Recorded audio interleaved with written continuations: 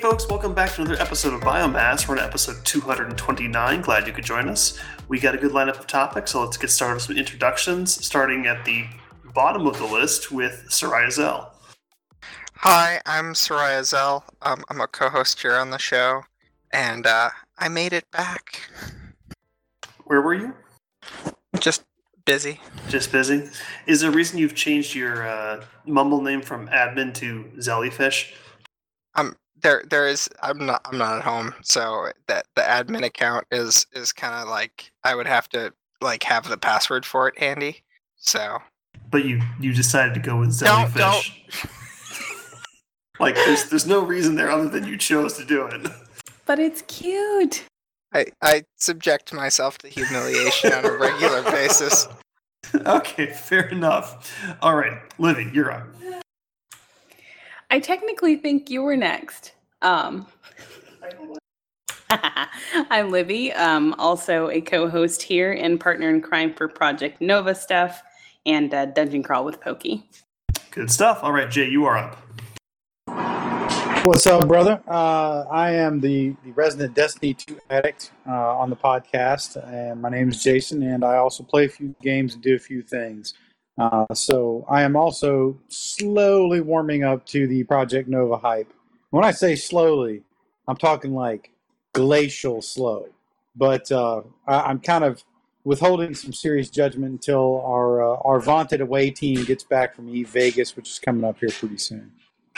All right, good stuff. And I am Pokey Draven. I obviously helped do the show here, and like Livy said, kind of being the front runner for a lot of the YouTube stuff for Project Nova. So we've actually gotten a couple of videos that are going to be coming out this week in prep for EVE Vegas starting on this Friday. So keep your eyes out. We'll have stuff coming up, but we'll talk about that in a bit. So getting started with some topics, Zell was actually very helpful this week and put a ton of stuff in the movies and entertainment section of the show notes. So we're going to make him talk for the next 45 minutes. So Zell. I support that entirely because he doesn't say shit for the last 6 months of the podcast. That's why we're going to make him do it. So Zell, you went and saw the movie Venom. What did you think of it? So we did go see Venom, and I thought it was pretty good. It was, I mean, like, you're not getting, you're not looking at an award-winning presentation here. It's pretty straightforward, but it is, it was funny. It was very funny. I liked the characters. I didn't realize that, I guess Tom Hardy, I think he voiced both, I guess he also voiced Venom through a audio filter. So it was just it was amusing and it was a fun film to go see, and I saw it on opening nights. There was actually a good amount of applause when the movie ended. Okay, so a couple questions there. Was it supposed to be funny, or was it just bad funny? They were definitely kind of the jokes that they threw in there that were pretty good. Because this film's gotten pretty mixed reviews. Have you been tracking any of the reviews coming out? Yeah, and I've read a few of the negative takes on it as well. And it is what it is. We enjoyed it. Do you think those reviews have been fair to the criticisms they have for the film? Probably. I mean, it's not an amazing film, but it is fun. It was worth seeing. I enjoyed it. That's kind of the vibe I was getting. I mean, I didn't see it, but just from the reviews, kind of don't expect to have your socks blown off by it, but it's enjoyable in its own right. Kind of a cult classic that people have been kind of putting in. Like, it's not great, but it's good if you like that sort of thing, and you'll enjoy, more of it. Do you think they'll go with a sequel? I mean, they definitely set up for one, but so did Green Lantern. Well, I will say this: if you look at their box office numbers, they're for a movie that's getting, let's be frank, kind of pretty lukewarm reviews. It's doing fairly well in the box office right now. So I would say that right now they are probably more likely than not to have a sequel, just purely based on those numbers alone. And and if they could make the movie, they'd make a part 2 that was just simply better. Like literally just, I mean, there's a lot of good stuff in Venom. Like I found actually caught it. It was. I'm kind of with Zell on this. It is not good, but it is not bad either. And I do think that there's enough to work with for a sequel. Tom Hardy's generally pretty good at anything, but I don't know. That's just a quick take on it. I will say that he every line as Eddie Brock is basically whimpered rather than said. Yeah, I would agree with that. I was kind of hoping that they would take a different take on Venom, or correction, Eddie Brock, but kind of is what it is. They did a good job of being very non-committal to being tied to anything else remotely related to anything in a Marvel universe, not necessarily just the MCU, but in any Marvel sense. They left a couple hooks here and there, but I don't know. Like I said, I think there's enough there that they can work with, but they would need to kind of increase the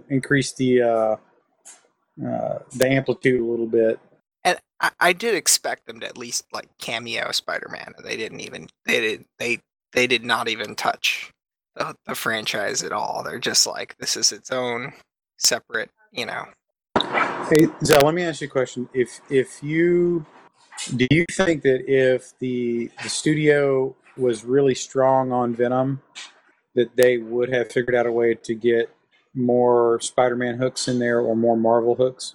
Yeah, well, I definitely think they were, because they've got their deal with Marvel to have Spider-Man as part of the MCU while they're still co-producing. So I think they're very iffy on touching that right now, because if like one of the things I thought was really distinct is that they always have, like, for the proper Marvel Studios movies, they have like a 30-second Marvel thing at the beginning, and then the secondary movies often have like a brief little Marvel logo. They actually had kind of distanced themselves even further from this one, whereas they had big giant letters on the Marvel logo in association with. They had, whereas previously Marvel just had their logo on it. Now they're like, well, yeah, I guess we're associated with it. Yeah, I think my take on that one is if everybody liked that, if people had more confidence in that movie, they would have figured out a way to get Tom Holland in it, or said the word Spider-Man somewhere in the movie. They would have had some kind of stronger link if people thought the movie was stronger before it came out. Because there was a lot of reports of Tom Holland being on set for 3 days, and that could have been drive-by kind of thing, but that was a fairly well-reported activity. So I was kind of still waiting to see that, but it makes me wonder if they sort of kept that one under wraps, just pending to see see what they thought the movie was going to end up being like. Yeah, I'm looking at the numbers here for how well it did, and it looks like the estimated revenue to date domestic is $142 million, with foreign at $235 million, and it only had $100 million budget. So they've actually made a ton of money on this. So yeah, I mean, if it's not a bad movie and they're making these kind of numbers, I could see them going for a second one too. And I guess this was a record for an October box office weekend. Yes, I think Gravity was the former top. It wasn't even close for that particular time block, so it did very well for that weekend. Is there anything it was really competing with? I'm barely tracking what's in the movies right now, but I don't think it had a lot of stiff competition either. This is not a stiff competition season, so let me take a look real quick here. Yeah, there's nothing that came out that weekend that's comparable in scale to this. So, I mean, yeah, it was alone, but compared to other October 5th releases or that weekend, it still did quite well.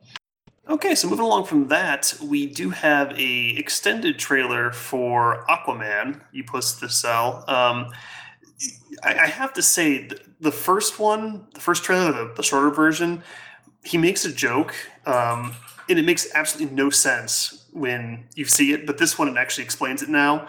So it's terrible editing on the first one. What did you guys think of this extended version of the trailer? This is no joke on the fact that it's extended either. It's a 5-minute trailer. But yeah, no, it looked really good. I mean, I have some hope. Some hope. I never saw Justice League. How was he in Justice League? Well, it's Jason Momoa, and he really doesn't. He has a general demeanor, and it doesn't what change. you'd expect. Okay, well, I've seen or 4 seasons of Stargate, and who knows how much of whatever Game of Thrones and everything else. He's the same person. So I think he's Well, one best way, he looked like he was the only person in that movie having fun being in the movie. in Justice League. Yep. I could agree with that. Yeah. I thought the trailer was actually pretty good. They're definitely pushing more towards the Wonder Woman side of the spectrum for the DC movies. Wonder Woman was that I thought that was a fantastic movie. I thought it was really good. Definitely the strongest one so far. And they're really trying to, I think, shift away from the Zack Snyder like mopey emo verse that they had going on. And I saw enough in the trailer, and and Zell's right. Trailers probably not the right word, but it's like 5% of the movie or something like that. Yeah, it's a pretty good chunk of the movie, but they're also very quick to point out there was as you would expect that they would. There's a lot we haven't shown you yet either. But what I saw was actually really good. From a visual and tone standpoint, they are capturing a lot of very classical comic book tones. The fact that he's got the green and yellow suit, and not some kind of crazy crab gladiator armor looking stuff like when they first showed him. They're kind of going all in on bright colors, things happening in daylight, all that kind of good stuff. I think it will work. And the take and Zell's not wrong, by the way, in terms of how Jason Momoa is. I would agree with him, but there's a lot of actors that frankly just play themselves. I would reference anything from The Rock, Bruce Willis, like any number of action / sci-fi movie people that right, people like or not, they tend to play themselves. Right, and when people are casting them, they're casting that personality and that type of demeanor. Yeah, and that's spot on. And I think for some of the more modern takes on Aquaman, Jason Momoa is pretty good stab at it. If you were to have pinned me down on who I thought could have been Aquaman before they started talking about Jason Momoa, I would have actually said Alexander Skarsgård, the guy that was in True Blood, was Tarzan, stuff like that. And that's more of the classic sort of, blonde-haired, Viking-looking sort of Atlantean king kind of guy. But I like Jason Momoa. He's a fun actor. He's pretty good. I actually thought he would be a better Lobo in DC Universe, but he did pretty well in Justice League, so I liked it. Like I said, tonally, it looked good. I thought it was pretty sharp looking. Black Manta looked pretty good. The underwater stuff did not look cheesy. So I'm definitely, I would not even say cautiously optimistic. I think this is actually going to turn out to be pretty solid. I would say it gave me a little bit of a Thor-ish vibe in terms of how the movie just looks. That's a really good take. That's a good take. I think you're right.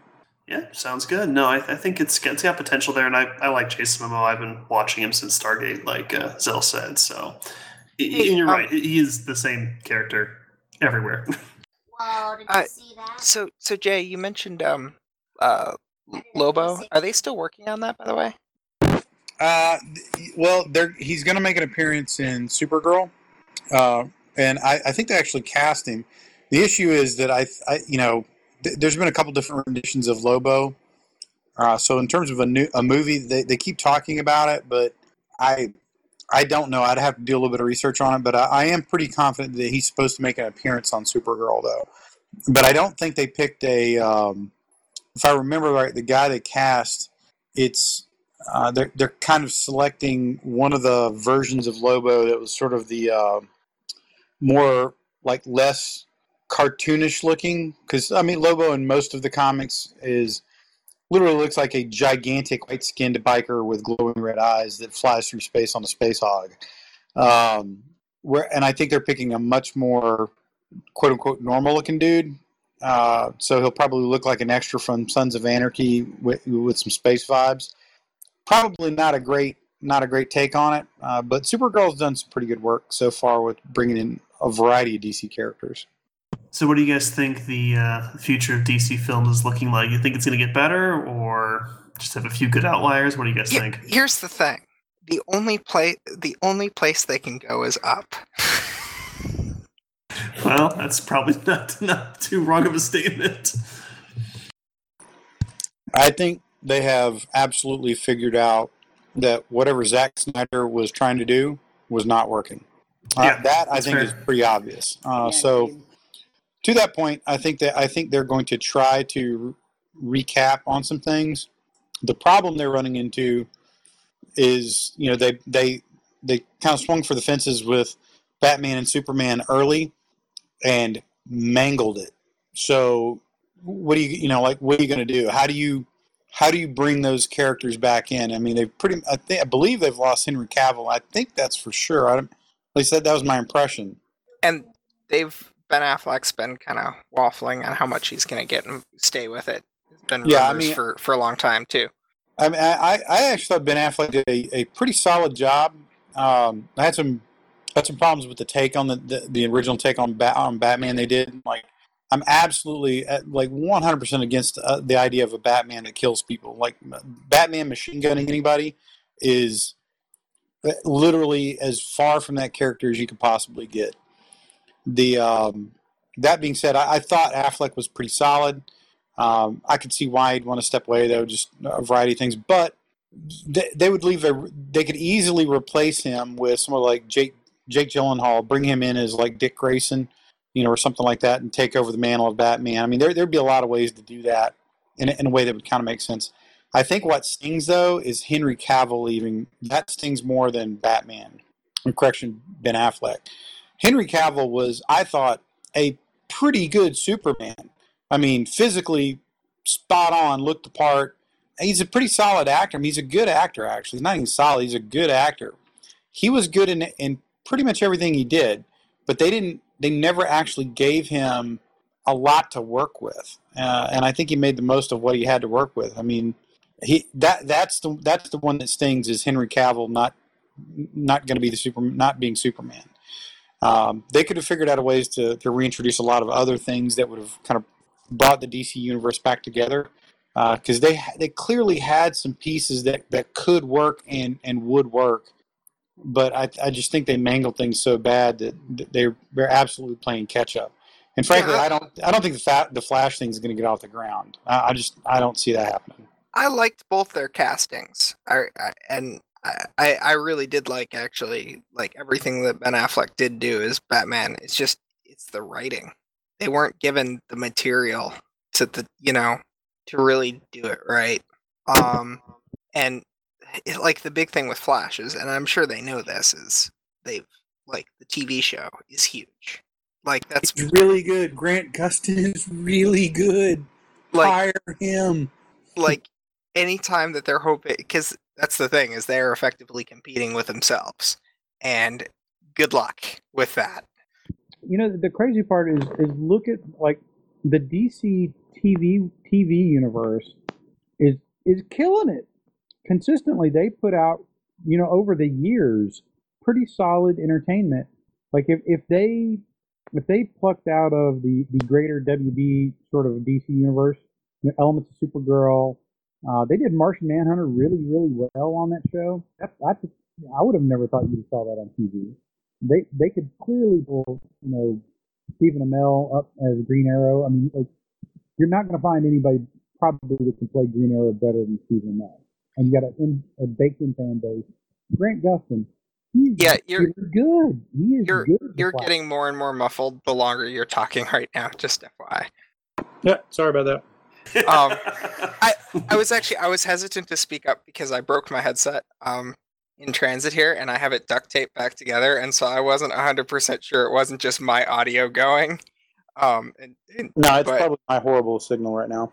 But no, it's good. And then the other thing is they keep expanding to it. They haven't really directly tied Black Lightning yet, but they've referenced the other characters in Black Lightning, and then they're doing a Batgirl series, I think, starting in 2019. I think Ruby Rose. I mean, again, no slouch.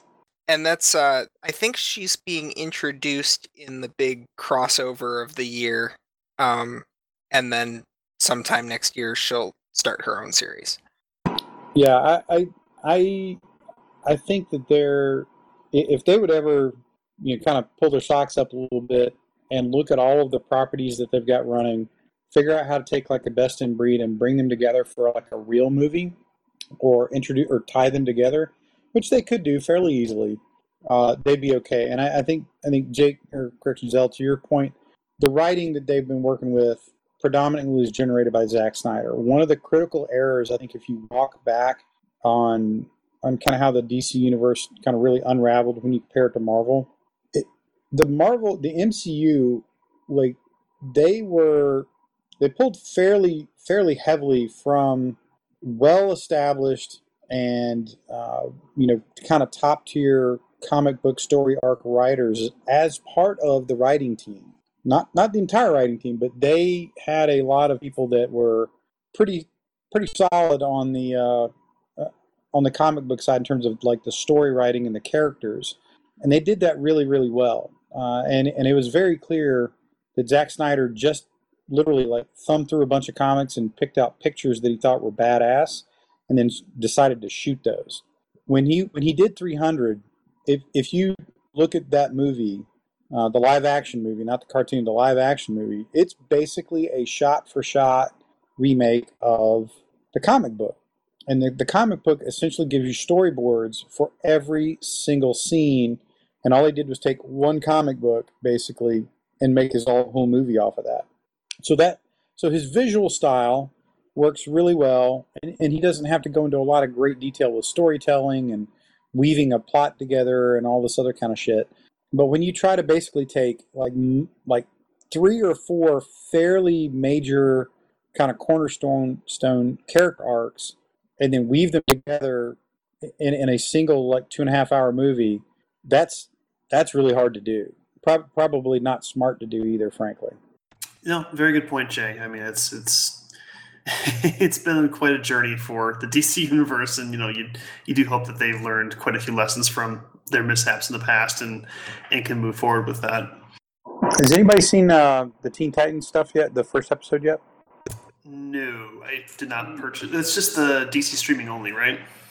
Yeah, I didn't. Currently, yeah. Yeah, I didn't know Yeah, if I'm not on anybody that either. picked that up. I figure I'll probably wait till I have like a little bit of free time and then pick up like 1 month to cram through a bunch of the exclusive stuff that they've got. Or right now, Titans is the only thing. But yeah, I figure I'll wait till I have some more time and there's some stuff I want to watch, and I'll just pick up a month and cram through it. They've really been. It's funny because they've really been pushing the annual subscription hard. Like you'll save 2 months if you pay for $75 up front before you've seen anything that's included. Well, because people will do the thing where they wait till the end and then they get 1 month and watch the whole show and then cancel the subscription until something else comes along. Like what I'm gonna do. Yeah, but yeah. So there's a trailer for their next series that is going to be exclusive to DC Universe as well, that we can put in the show notes. Oh, you talk about the Harley Quinn thing? Yeah. Let's talk about that. So, yeah, what'd you think, Zell? I thought it was a pretty funny little bit. It's very much like, it doesn't really tell you. It doesn't show you what the series is gonna look like.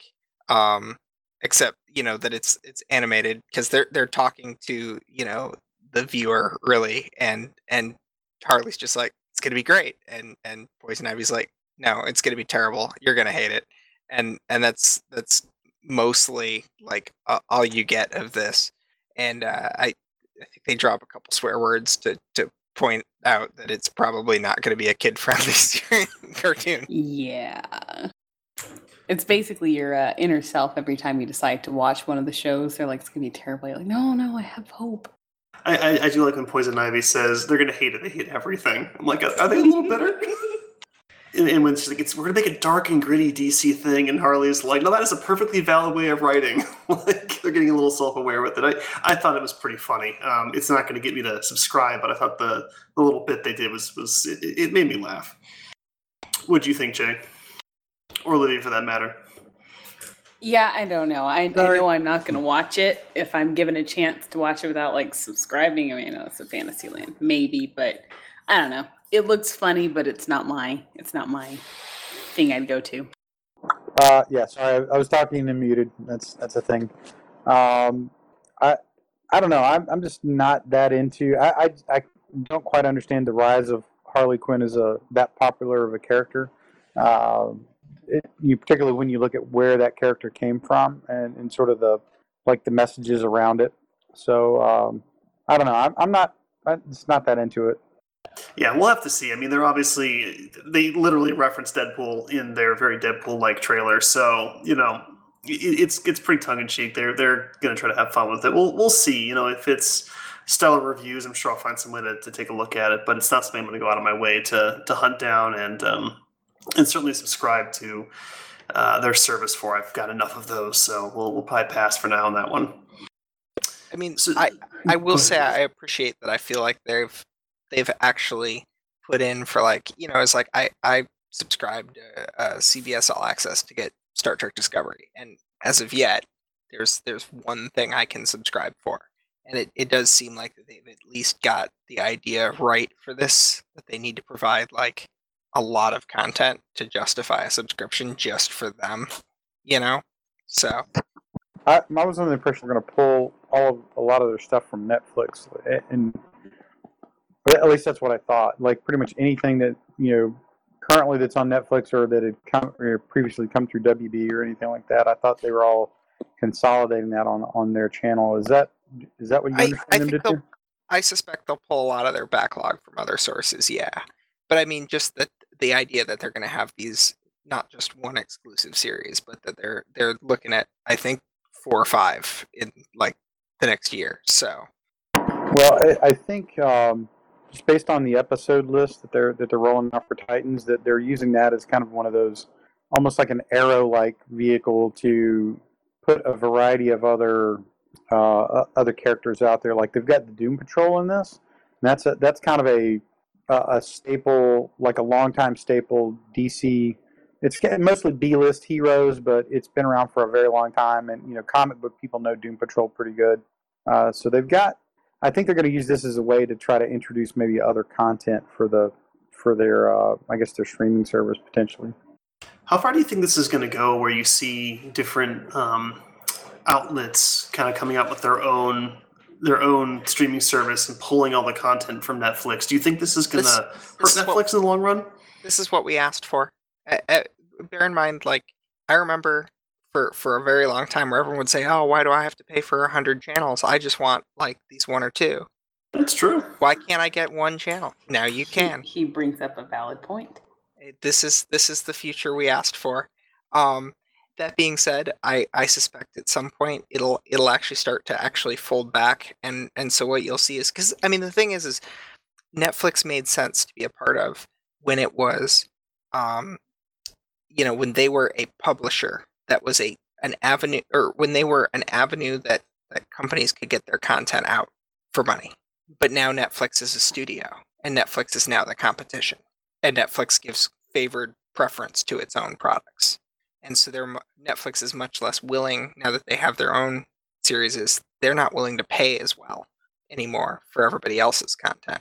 And so Netflix will take it, but for pennies.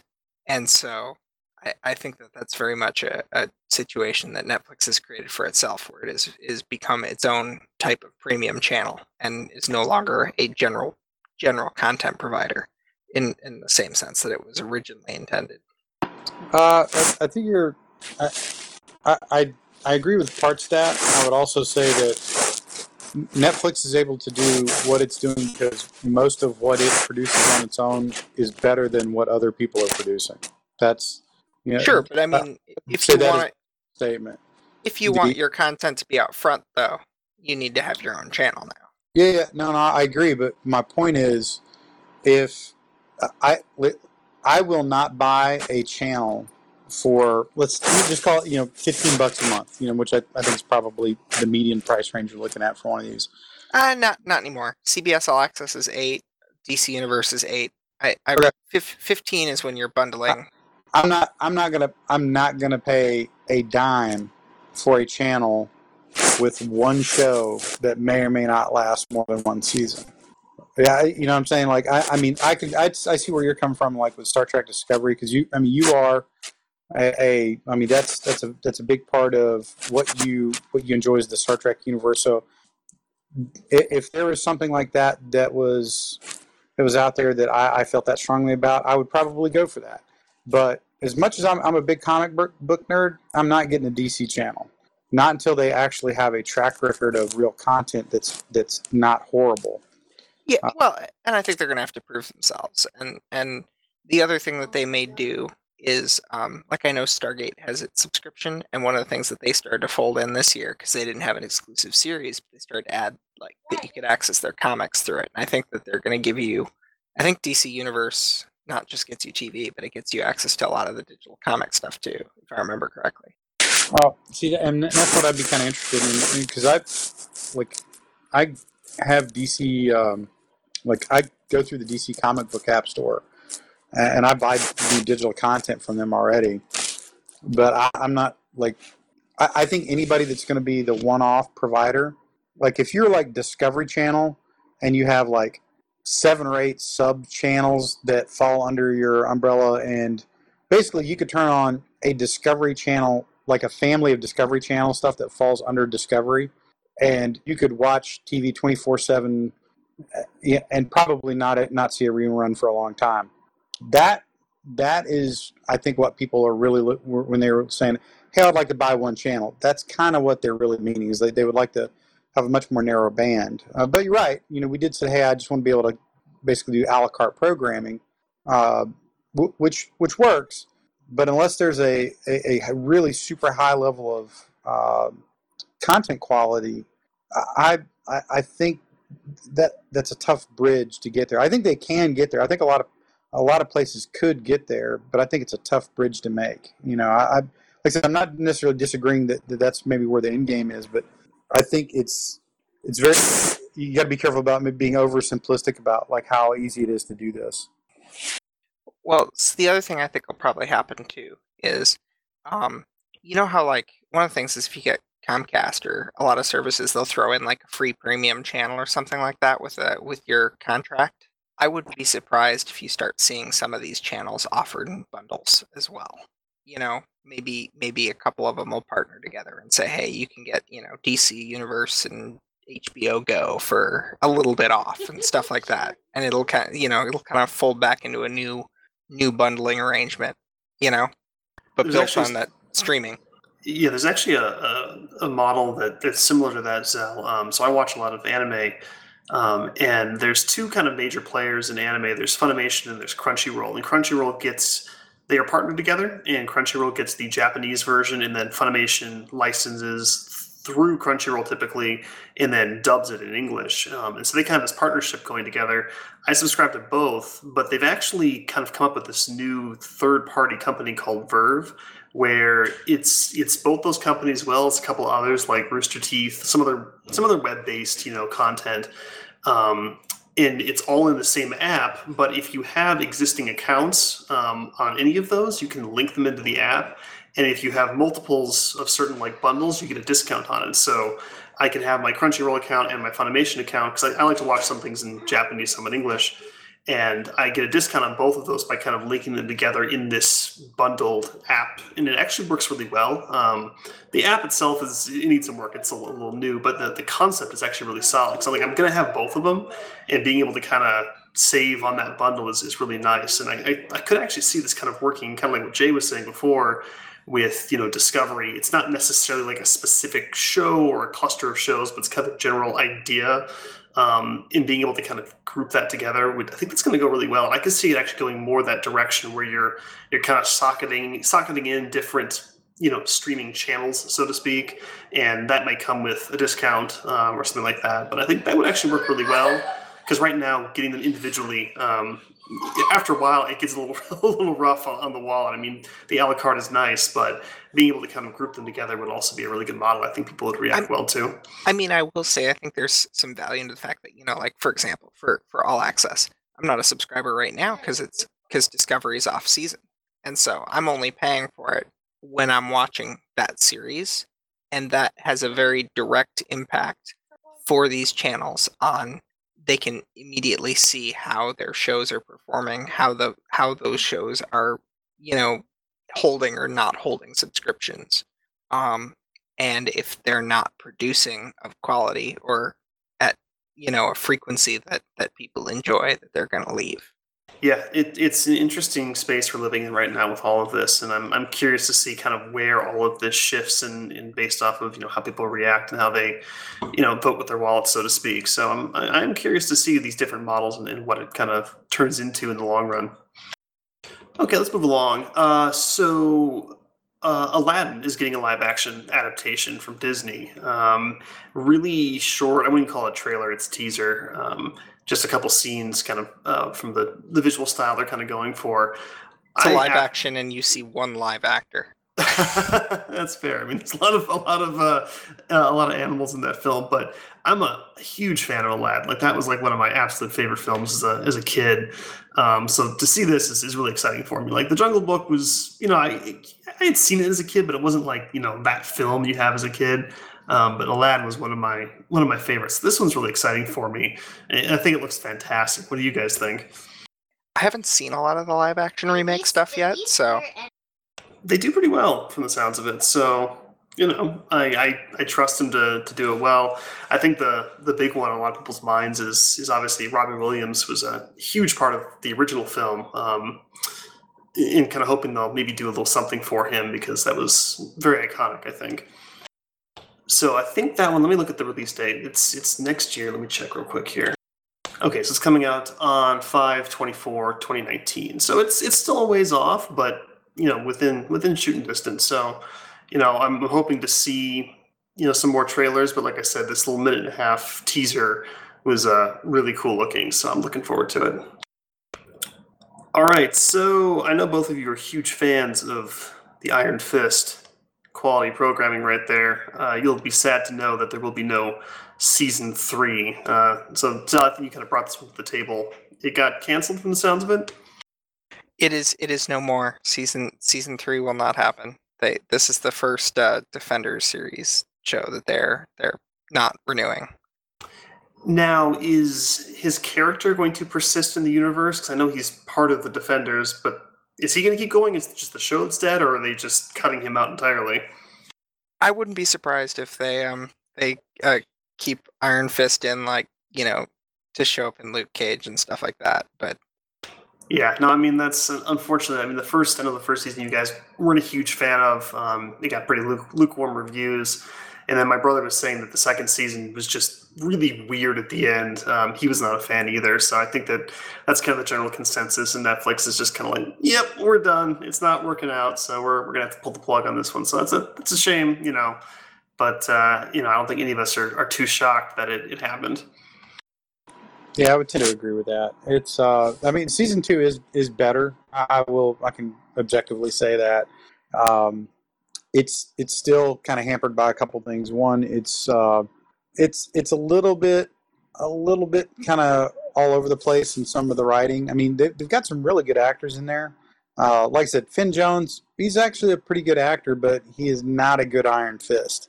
And they've done some things in the characterization of of where he fits in the world. They're kind of driven by how they did it in kind of season 1 that they couldn't really get out of. So this doesn't surprise me, but I would tend to agree with Zell that this is really going to, if you see him, it'll be in and out of other series, things like that. And I think that's actually not a bad way to go for some of these. It was probably good to introduce them in sort of like these kind of short bursts. And really, that's kind of the beauty of these Netflix series. They're kind of not really designed to be like a classical TV series where they keep showing up in perpetuity. That they very much have encapsulated long form storytelling. Now, in all fairness, they could probably shave about 3 episodes worth of time off each season, and it would probably be a much tighter story. But I kind of like their format, and I don't really view this as so much as something got canceled, so much as, hey, we think we've done what we wanted to do with Iron Fist, or it's where we can take it. Let's just move on to something else, which is probably just fine. I they have kind of said that they don't have plans for a second run of the Defenders, which I actually thought was really good. I thought that things like 6 episodes that was the Defenders kind of mini trying to- series that they did. It was really good. I'm trying to remember if I finished it because I got kind of bored of it. I think I watched like 6 out of the 8 episodes or something, and then I canceled Netflix. No, I think that's a fair take, Jay. Like you said, maybe it wasn't so much a cancel, just kind of like I think we're done. That we've done what we wanted to do with it, but hopefully they can kind of expand upon that universe, anyways, and continue with it. Well, for what it's worth, Daredevil looks like it's going to be really good. I mean, like from what I've seen so far, it's got the potential to be a killer season. So I think they know what works for them in that kind of space, in the Netflix space, and I think they're definitely going to kind of focus down on things that they like and that people respond well to. It'll be good to go. It'll be good to see. Now, I think there is a lot of ways that they could expand their Marvel Netflix offerings. I'm still absolutely stung by that whole Midnight Suns April Fool's thing, but that's a good example of a way that they could do this that would fit very well inside that sort of street level, Marvel part of the universe. I think you don't really have to have big hooks to tie it into the MCU. As much as I would like to see that in some ways, you don't necessarily need to do that. And I think that they could peel in some different characters that would still keep it pretty fresh. And again, using that Netflix kind of somewhere between 6 and 10 episodes, you could bring almost like one shots in, just bring in a character for 6 episodes, see how it works out. I mean, that's kind of how they brought in the Punisher, and that spun out into its own season. And John Bernthal he's a really good Punisher. I mean, I was a little sketchy on him at first, but he's great in Daredevil, and season 1 of Punisher is pretty solid. Yep, it's pretty good stuff. All right, I want to kind of move along here to some Star Citizen stuff, actually. There were some really cool trailers that came out, and since Zell is our expert, what was shown this week for Star Citizen?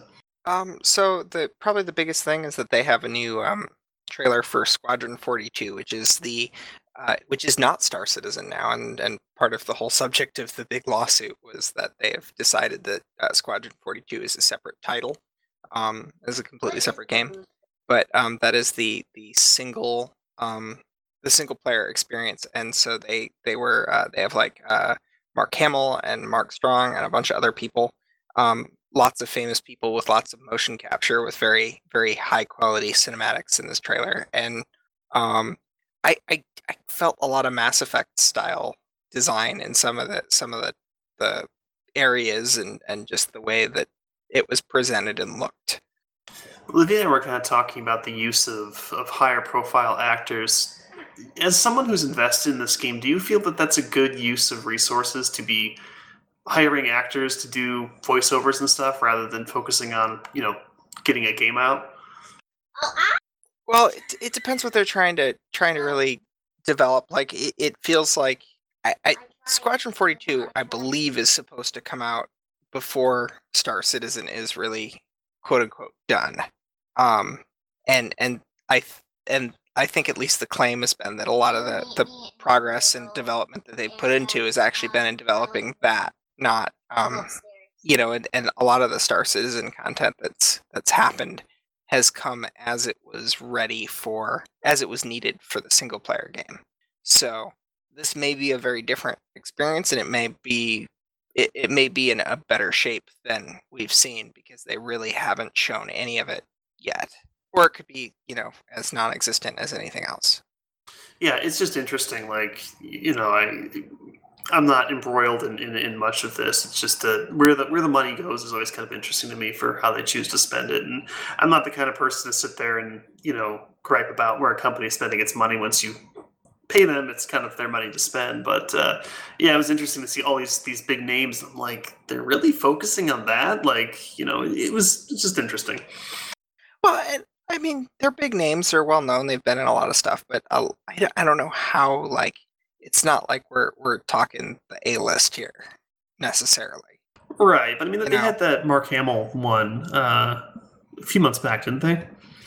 Yeah, and he's in this one too. But I mean, Mark Hamill has been in Star Wars, and that's about it.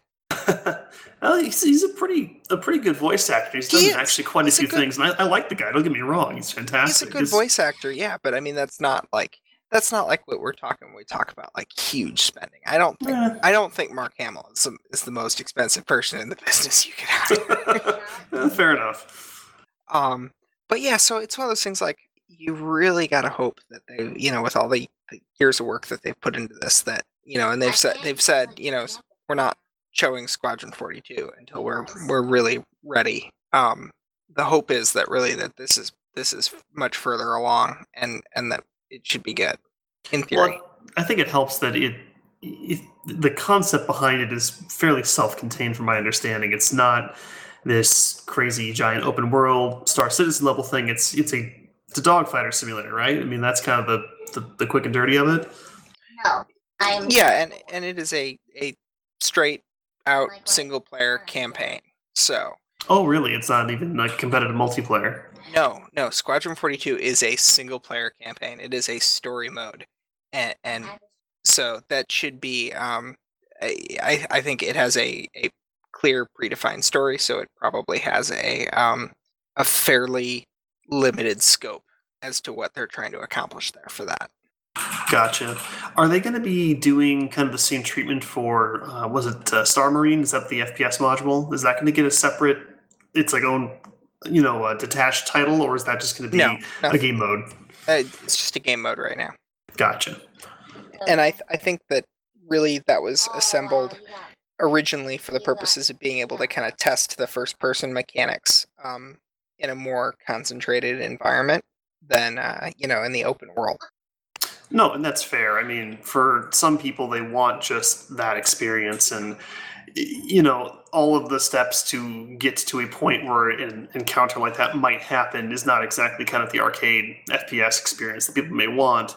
And some of the stuff they've shown for Star Marine is pretty solid. Like the zero gravity stuff is certainly more unique than you'll normally find in an FPS game. So I mean, it's good that they're going to let people dive into just that rather than have it only be part of kind of the open world. What's it called? God, it's escaping me. But like when just that kind of combat might pop up. Right. Yeah. And Star Marine does have a really good feel to it. I really did enjoy playing with it, between the game crashing, because it's Star Citizen. But and I could definitely see them building it up in the future.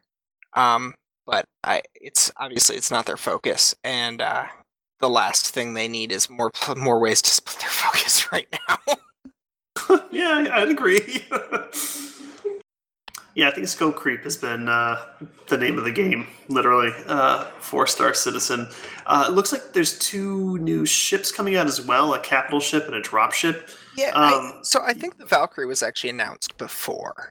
But so the big thing with these 2 is that, and they've done these in the past, and they're really cool, is they do in-universe trailers. So these are like, these videos are from the perspective of, these are the manufacturers of these ships trying to sell them to you, how cool they are, and how important, how much you'll accomplish your work with them or whatever.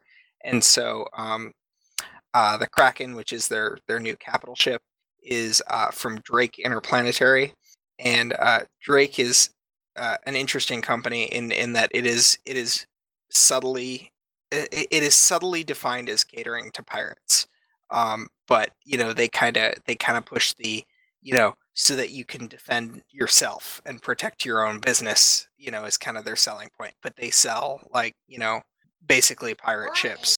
No, that's pretty cool. Their trailers or their commercials, I'll say, are pretty cool for these. So this capital ship is huge. How expensive is a capital ship typically to purchase in Star Citizen? A lot of the capital ships have been in the multi-$1,000 range that they've done so far. I think this is probably similar to the Idris, if you look at where those have priced out. And there's been a couple price points that they've sold those as, but it's definitely going to be a few $1,000s, and there's no way that I would ever buy one because that's obscene and ridiculous. But yeah, it looks it's got a very aircraft carrier vibe. It's got a big flat deck on top, and they show like 4 or 5 smaller ships landing on it. Yeah, no, it definitely looks cool. And then the Valkyrie is a dropship. Is that the kind of thing you take from space down to a surface of a planet? Is that what they mean by dropship? Yeah, it's designed to carry like I think it'll carry like some kind of land vehicles that they have, and then like up to 20 troops, and so that's kind of the goal there. Who knows how this will actually fit into the overall gameplay experience. It's actually one of the things that kind of ticks me off is I guess this ship is supposed to be flyable in the most recent patch that's coming out. I actually bought their first dropship that they added to the game, and it's still not flyable like 3 years later. And so they're releasing ships and making them flyable before actually finishing the ones they've sold prior? That is correct. What the hell? Okay. Is there any reason behind that, or they just kind of shrug?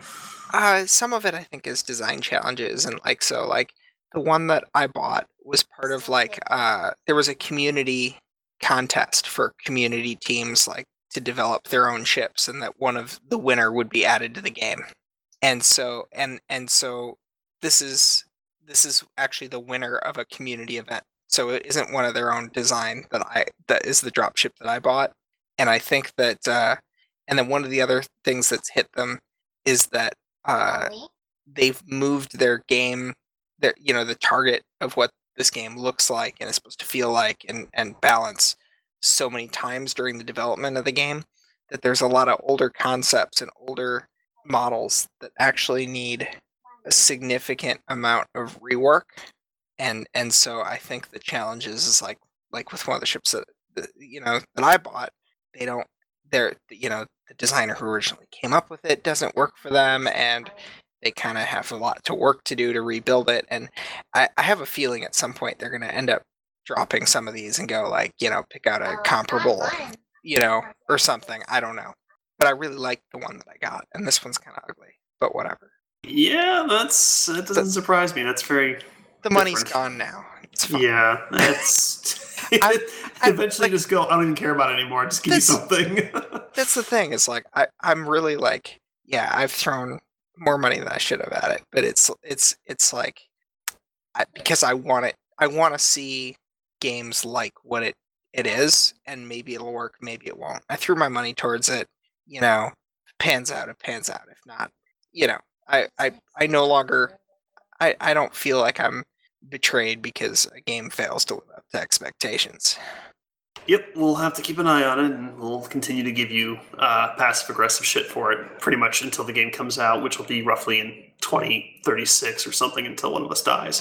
I think so, but 3019. Okay, that's right. Someone came from the future and was explaining that the game is entering a beta, Half-Life 5 is out, and they're looking forward to eventually trying Star Citizen. Anyways, moving along real quick here. So Bates not here, so I'll kind of speak in his behalf. Red Dead Redemption 2 finally got the final game size, like the disk space requirements.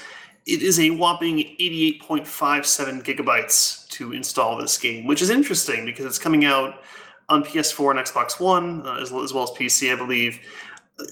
To my understanding, a dual-layer Blu-ray, which is I think the biggest capacity like a PS4 can read, is only 50 gigabytes, which means that the game is actually larger than the disc. And I haven't heard any news about the game being on multiple discs. So I'm kind of curious how they're pulling this off. I'm wondering if like the first 50 gigs is like the single player, and then the rest of it is the online portion, and that gets downloaded once you connect to the internet. But it's interesting.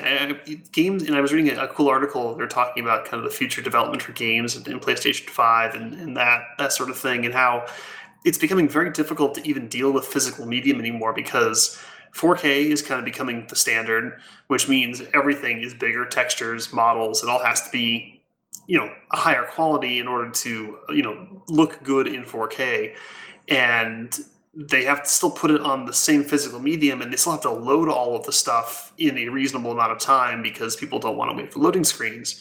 And how dealing with discs is actually becoming a real pain in the ass for developers.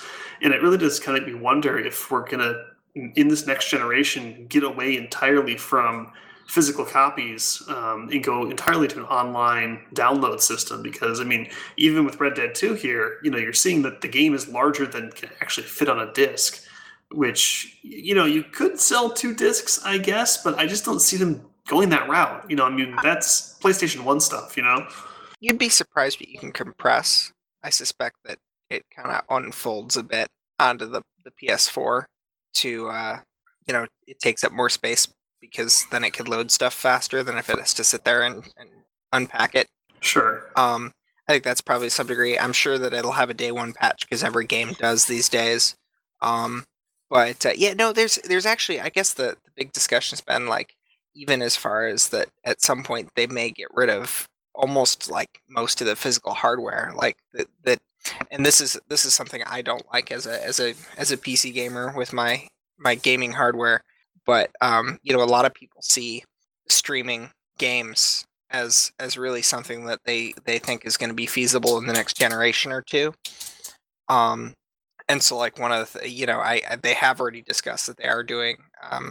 There's been rumors that there's going to be another generation of PlayStation yet to come, but that there may not be one after that because they may just start streaming stuff.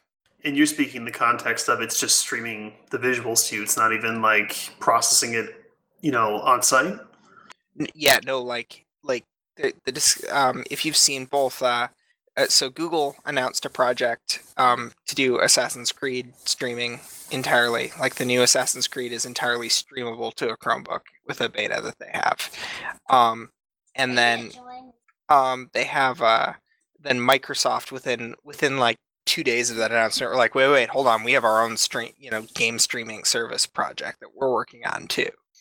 And so I think there's been a lot of suggestions that the game performance is getting to the point that what they can stream, that they'll just, here's your controller and your little casting dongle, and you just subscribe to the service and sends all your commands over the internet to the game server, and the game server sends back the screen.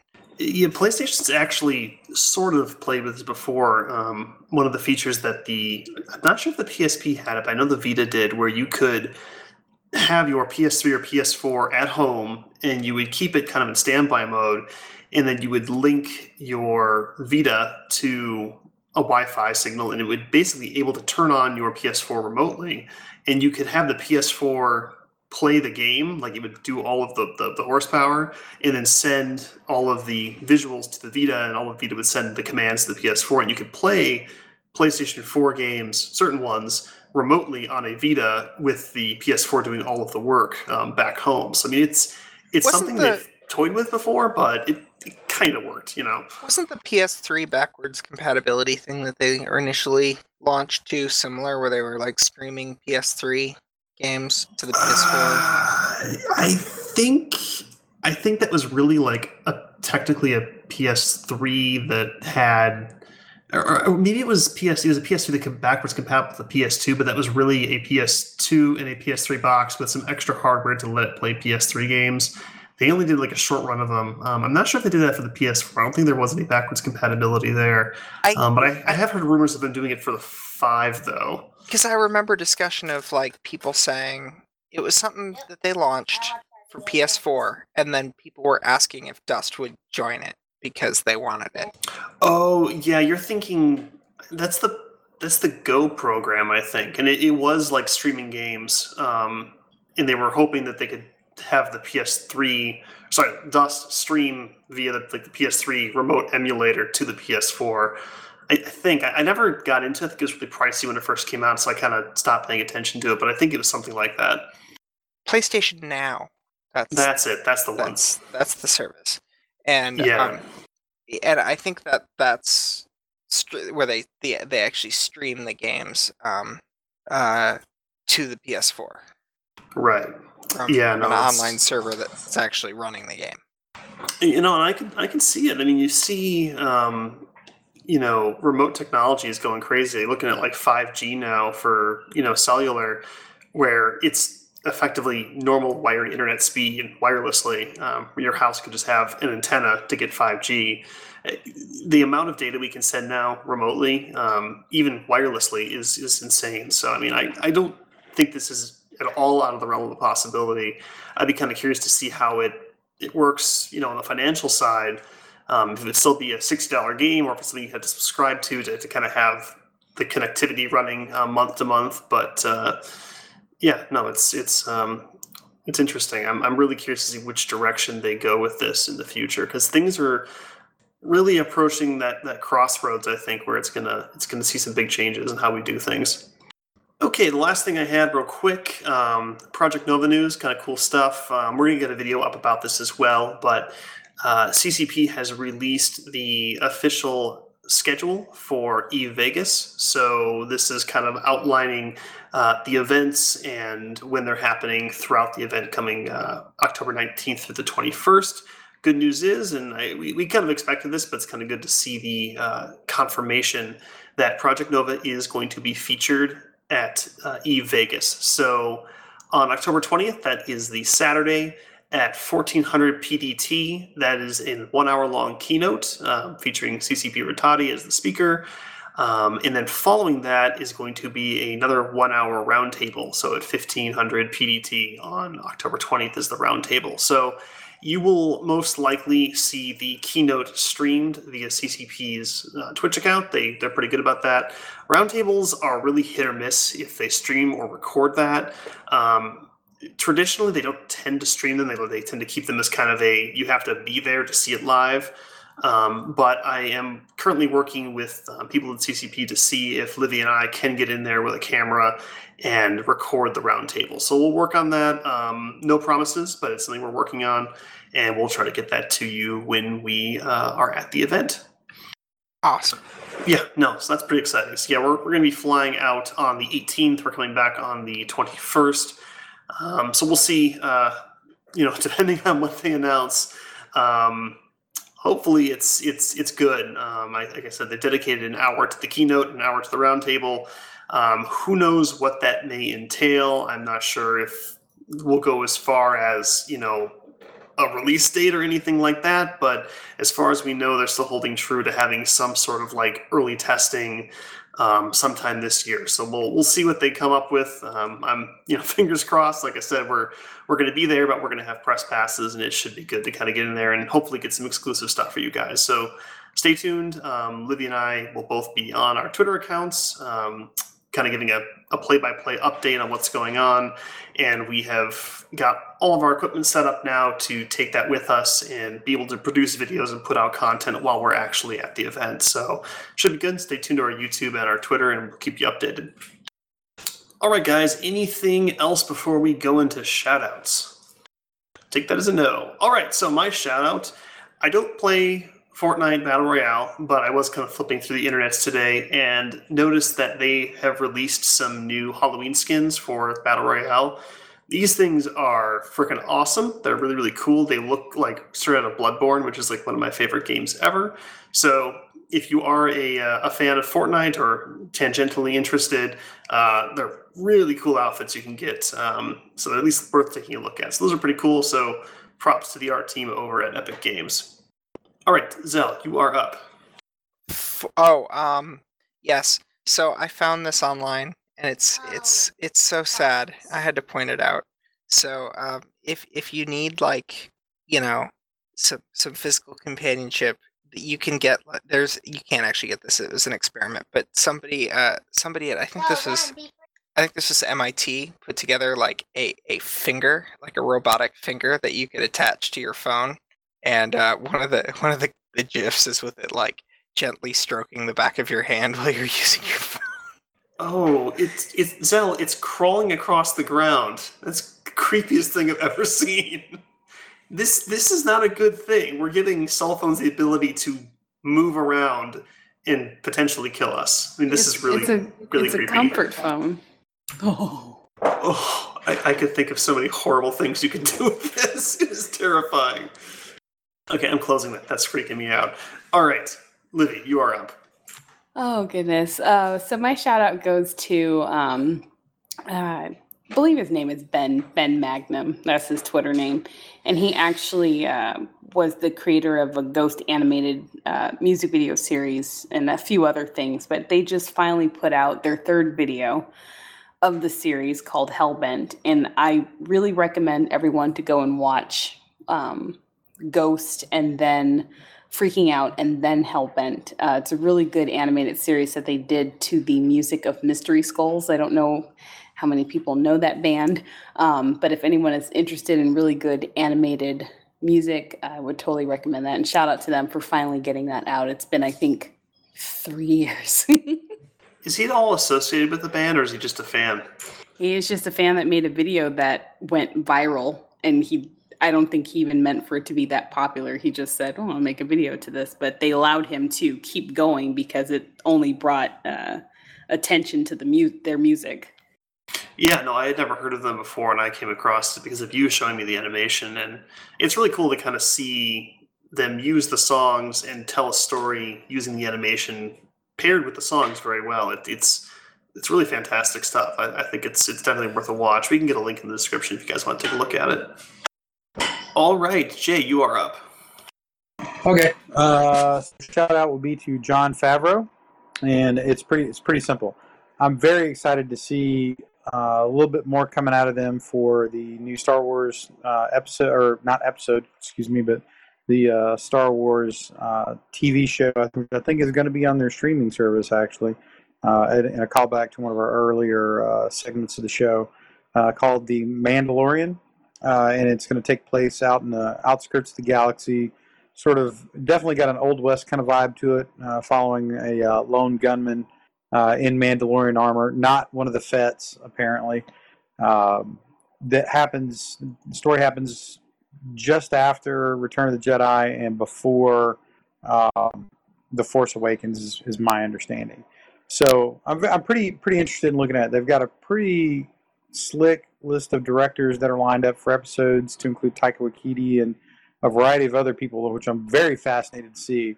Favreau usually does really good work producing these kind of things, so I'm pretty on board for this right now. I haven't seen anything other than the initial still of the lead character, but just based on who's involved in it in terms of producing and directing, I'm on board. I think this could has the potential to be pretty entertaining. All right, good stuff. All right, guys, we are going to call this one a wrap. Again, if you're interested in being on the show or have any topics you want us to cover, hit us up on biomass.com. And like I said before, if you are interested in Project Nova, the EVE Vegas event is coming up this weekend, so pretty cool stuff. And Livy and I will be there, so stay tuned to all of our social media and we'll keep you updated. But that being said, we'll see you there and have a good week.